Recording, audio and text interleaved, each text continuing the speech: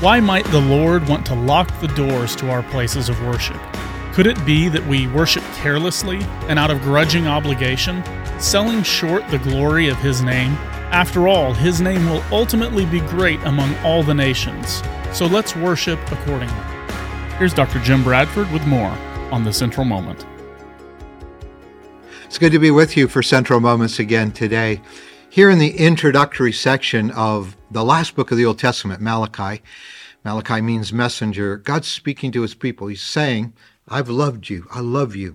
Their temple had been rebuilt in the destroyed city of Jerusalem, but decades had gone by and spiritual laxness had entered in. And so on one hand, God's saying, I love you, but He's also saying in this introductory section, I don't think you love me anymore. And today, in the next few verses, beginning with verse 10 of Malachi 1, he says, I just look at the fact that I think serving me has just become a burden. Even worshiping me has become just a pain for you.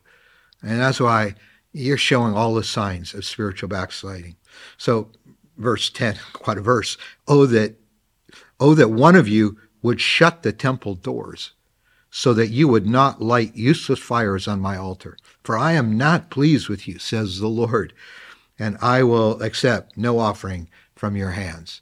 If we were to put that into our context, it would be like God saying, I just wish somebody would shut down the Sunday services in your church and lock the doors, because I'm sick of it, because your hearts aren't in it anymore.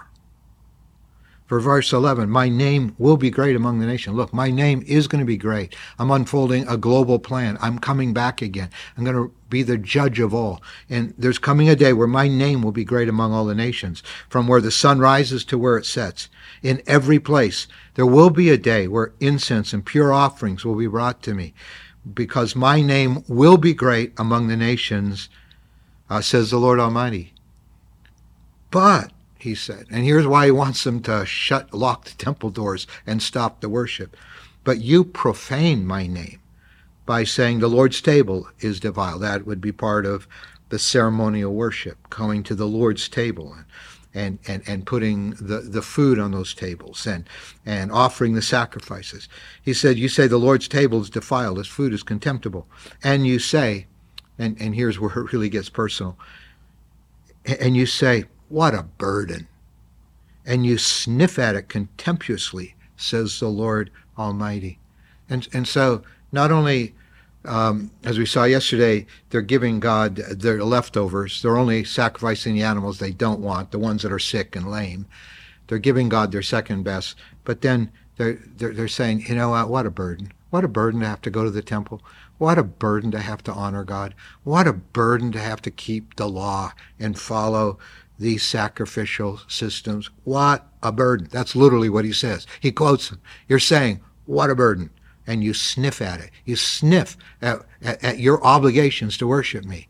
And you've lost sight completely of the holiness and the greatness of my name. We're seeing this happen very dramatically right now, at least here in America, where attendance patterns in churches, it used to be a person would often be in church 3-4 times a month on a Sunday morning. Now it's very, very common for people only to be in church once or twice a month. Or fairly committed people these days might be 2 times a month to 3. And it's like that, but it's just, I don't have time. Too much of an effort, too hard. And we're doing exactly what Malachi was preaching at. You're going, what a burden, and you're kind of contemptuous. Why do I have to go to church? Why do I have to worship God? Why, I'm fine. I can love Jesus. I don't need to do anything to show it particularly. And Malachi's message just cuts to our heart. God said, listen, I'm coming back. I'm going to rule the heavens and the earth. My name is going to be great in all the earth, and there's going to be a day where authentic, pure, heartfelt worship is going to be given to me. But you've drifted so far from that. You just think, it's just a bother.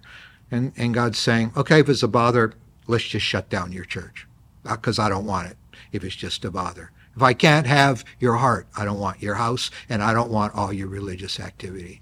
And there it is. So, Lord, we ask you forgive us wherever, Lord, just honoring you, worshiping you, serving you, volunteering, giving away our time and resources to build your kingdom and to love you. My God, wherever it's become just a burden and just something we sniff at and say, why do we have to do this? My God, forgive us, we pray. Oh God, let us have a vision of your kingdom again. You've come to rule. And in Jesus, your kingdom has already come. And we are in Christ. And we're a part of what you're doing in the world. Reignite our hearts to that, we pray. In Jesus' name, with zeal and with holy fire. Amen.